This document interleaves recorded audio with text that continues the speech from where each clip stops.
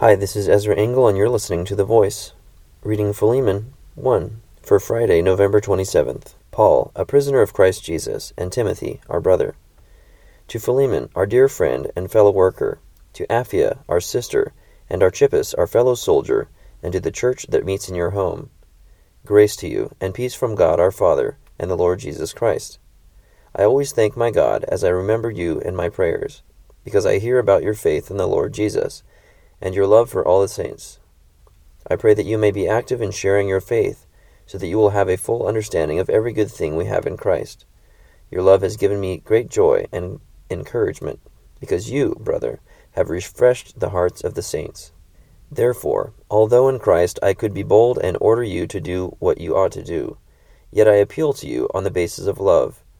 I then, as Paul, an old man, and now also a prisoner of Christ Jesus, I appeal to you for my son Onesimus, who became my son while I was in chains.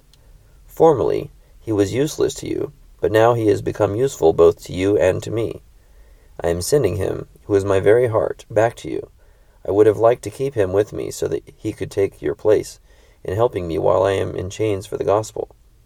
But I did not want to do anything without your consent, so that any favor you do will be spontaneous and not forced.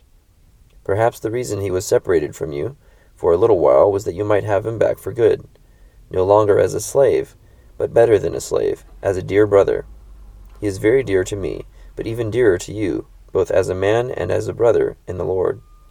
So if you consider me a partner, welcome him as you would welcome me. If he has done you any wrong or owes you anything, charge it to me. I, Paul, am writing this with my own hand.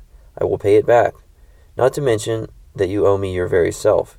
I do wish, brother, that I may have some benefit from you in the Lord. Refresh my heart in Christ. Confident of your obedience, I write to you, knowing that you will do even more than I ask. And one thing more. Prepare a guest room for me, because I hope to be restored to you in answer to your prayers. Epaphras, my fellow prisoner in Christ Jesus, sends you greetings, and so do Mark, Aristarchus, Demas, and Luke, my fellow workers.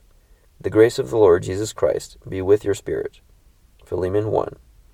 Paul's writing this letter to Philemon as a plea for Onesimus, who apparently was a slave of Philemon and was in prison with him. However, he became Christian while with Paul, and his name, apparently Onesimus, means useful. And so Paul's talking about him being useless as a slave/prisoner, but after being redeemed by Christ, he is now a brother and no longer a slave. And Paul is asking Philemon to welcome Onesimus as a brother, and any debts that he has would be canceled.